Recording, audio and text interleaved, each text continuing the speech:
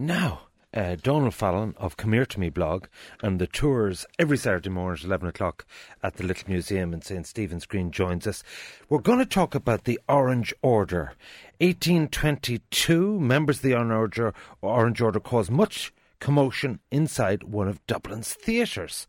Tell us all about it, Donald. Listeners may be surprised to hear that the Orange Order actually began life in Dublin. It wasn't founded here, but the very first meeting of the Grand Orange Lodge happened on Dawson Street in 1798. And there's a tiny little plaque on the ground. Most Dubliners probably stood on it when they're waiting for a bus, just beside Hodges Figgis there. Dublin has a long, long history with the Orange Order. In fact, there remains an active Orange Lodge in Dublin and Wicklow. But what I'm on to talk about today is a riot in a Dublin theatre caused by the Orange Order in 1822. They found themselves entangled in a very bitter dispute with the Lord Lieutenant of Ireland, Richard Wellesley. His crime was allegedly being over-sympathetic to the Catholic population and shutting down their annual commemoration at the William of Orange statue. Richard Wellesley, the brother of Arthur, the Iron Duke? Indeed, yeah, he's the brother of the Duke of Wellington, who's entered Irish folklore really for all the wrong reasons. An amazing remark that he probably never actually made.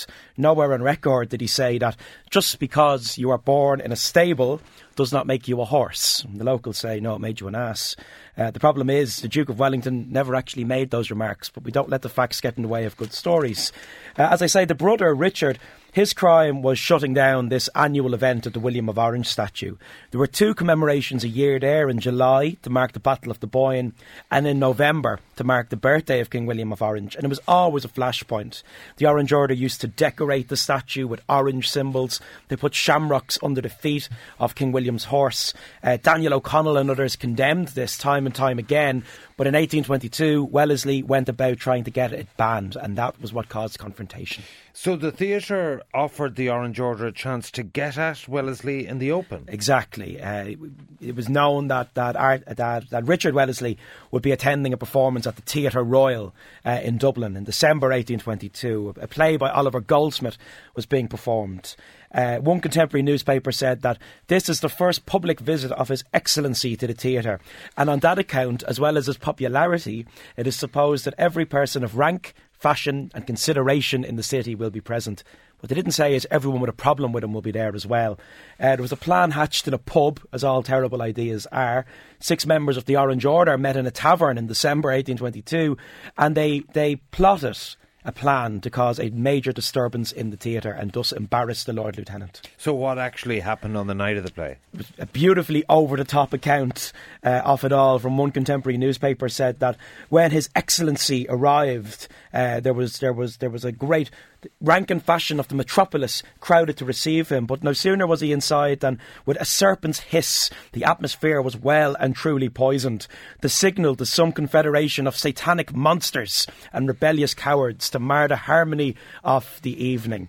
Essentially what happened is when the Lord Lieutenant enters the theatre, pamphlets are tossed down onto the crowd by the Orange Order with the slogan "No Popery" written upon them. There's a banner, "No Popish Lord Lieutenant," and the Lord Mayor is subject to ridicule as well. The play began as was planned, but it's interrupted right away throughout. There's one rather comical intervention when 2 characters on stage sit down to a drink. An orange heckler shouts, "Why don't you drink a toast to the glorious and immortal memory of King William of Orange?" They also called on the cast to sing "God Save the King." And they threw things on stage, including oranges. Yeah, how brilliantly mad is that?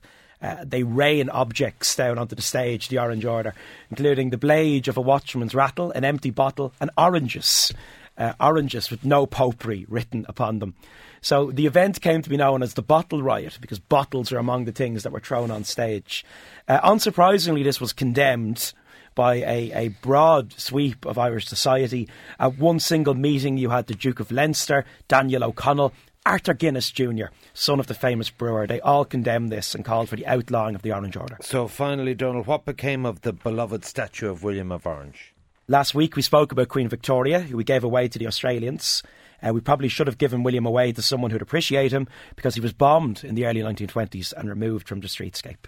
Indeed. Well, it's all in Hidden Histories. Donal Fallon of Come Here To Me blog and his tours on Saturday morning outside the little museum. Thank you again for giving us that insight into the origins of the Orange Order. Yep, and if you're around Dublin or up or down and visiting Dublin, the little museum is just at St Stephen's Green there at the top of Dawson Street. Gather from about 11:15, 11:30. Donal's tours set off.